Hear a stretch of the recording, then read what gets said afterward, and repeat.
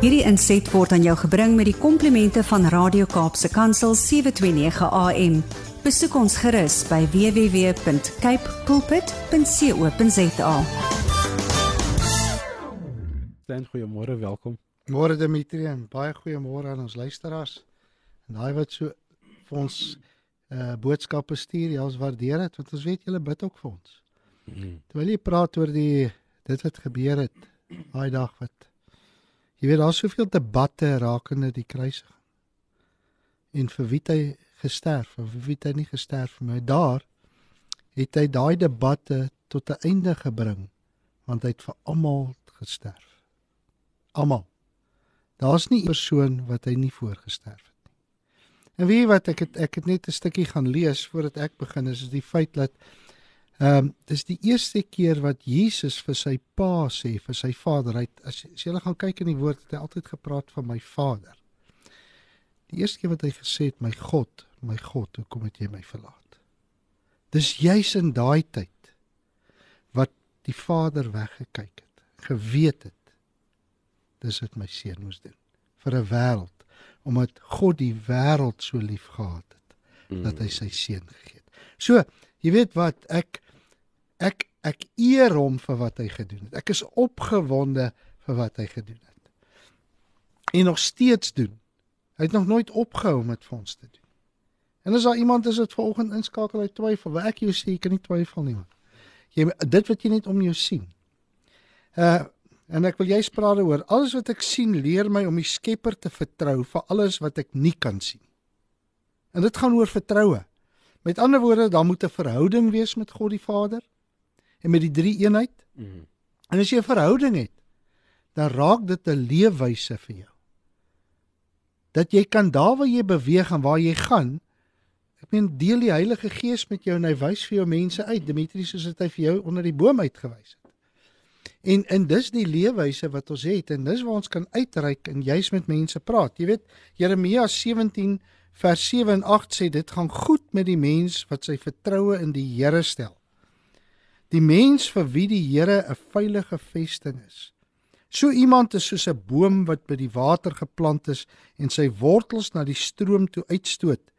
Nie die hitte voel as dit kom nie en altyd groen blare het.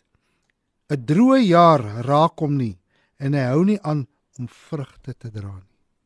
In die moeilikste tye, wil ek vir jou sê, kan jy vrug dra.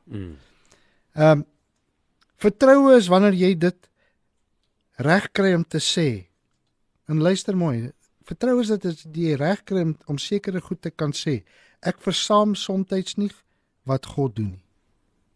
En ek is seker, Kurt, julle, Dimitri, luisteraars, ons verstaan nie altyd wat God doen nie.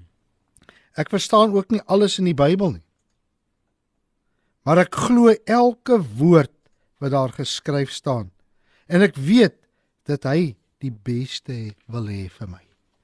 En dit moet ons regtig waarvat. Dit is vertroue, dit is hoe jy op God moet vertrou en op hom wag. En jy weet wat, ou Corrie ten Boom het vir my iets so pragtig gesê, en om dit te illustreer. Sy het gesê, as 'n trein deur 'n tonnel gaan, en dit donker om jou word, gooi jy nie jou treinkaartjie weg en spring van die trein af nie. Jy sit stil en jy vertrou die neer.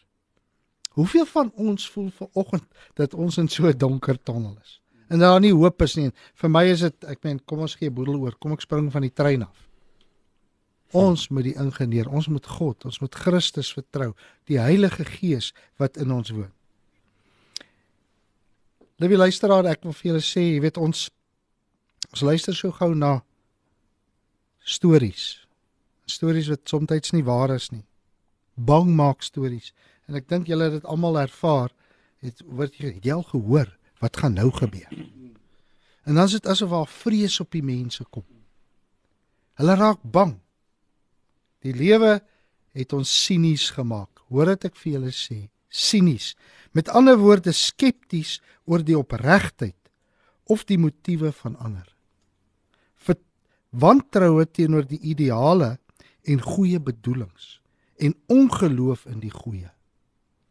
Want dit word nie meer verkondig nie. So as jy kom in opregtheid, dan is die mense sinies daaroor. Hulle staan terug. Maar wanneer dit kom by daai bangmaak storie, dan gryp hulle dit en hulle vat dit. Met ander woorde, by ons moet dit eers wees sien is glo. Dimitri, daai spreekwoordjie, hoorie, sien is glo. Dis dit. Dis wat ons eers wil sien. Om op God te vertrou, verg egter dat ons hierdie mensgemaakte reëlboekie eintlik maar by die venster moet uitgooi, mense. Dis 'n mensgemaakte ding. God werk nie soos met mensgemaakte reëls nie. Dit voorskryf nie. Ons wil partykeer dit voorskryf. Ons wil vir God dit voorskryf. Hy werk soos hy wil, wanneer hy wil en hoe hy wil. En definitief nie hoe ek dit vir hom sê nie. Dis hoekom ons 'n verhouding met hom moet hê en op sy woord te staan en sy woord te lees. Jy weet, Dawid het baie naby 'n verhouding met God gehad. En toe ek sy woord lees vanoggend, hoe Dawid staan in tye soos ons nou, Kurt, en liewe luisteraar, sê in 2 Samuel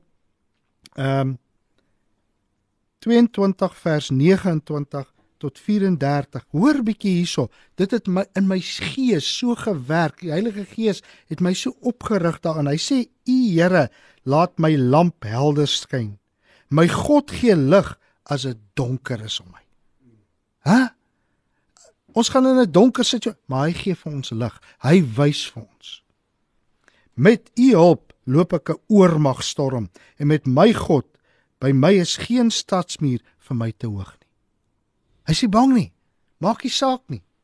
Hy sê ek loop met God, loop ek bende storme, oormag. Geen nie om nie. Want God is met hom. Wat God doen is volmaak.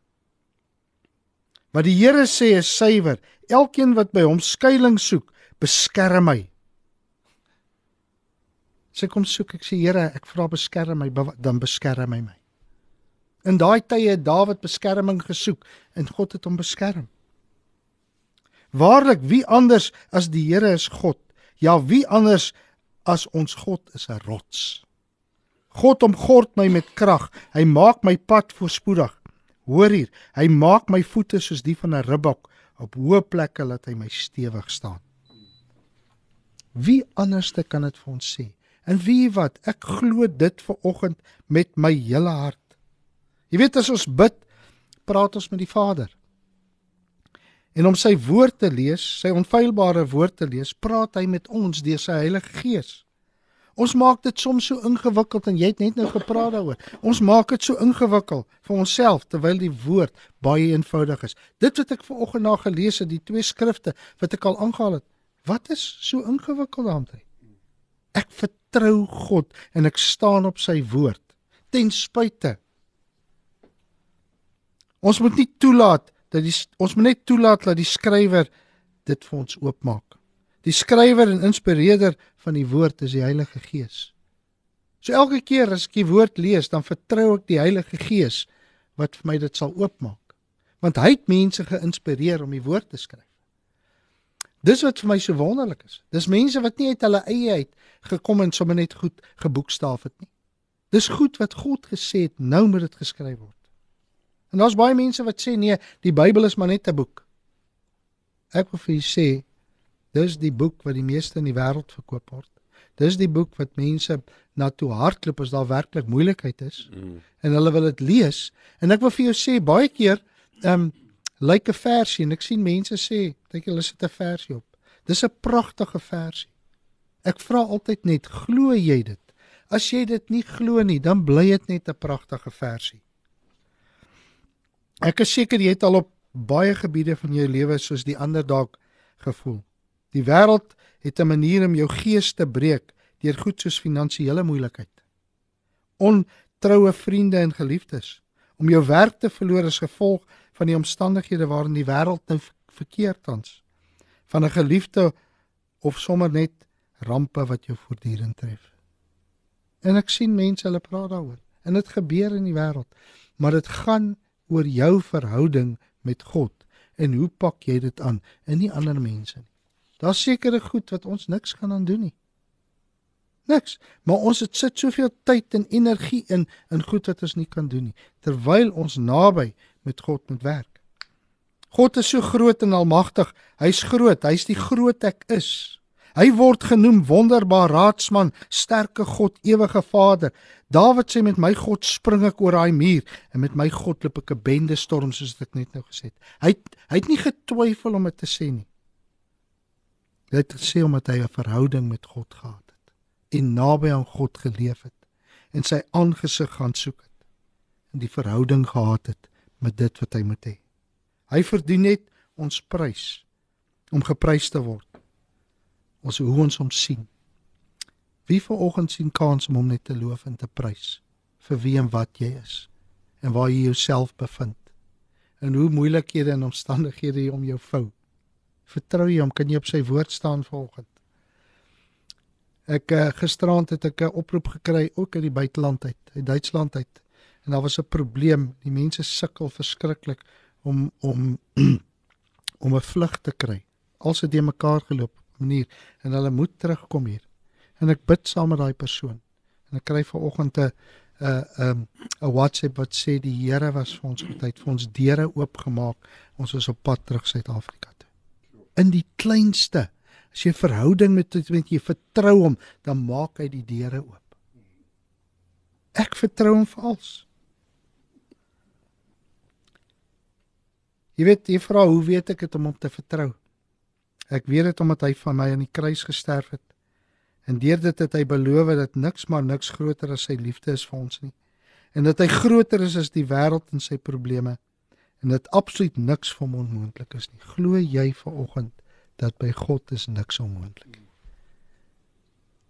Ek vra daai vraag. Ek het daai vraag het ek vir myself gevra.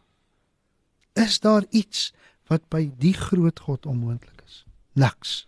En ek kan dit vir jou met vrymoedigheid sê en ek kan dit vir jou sê met op grond van dit wat die woord doen en wat ek self al ervaar het.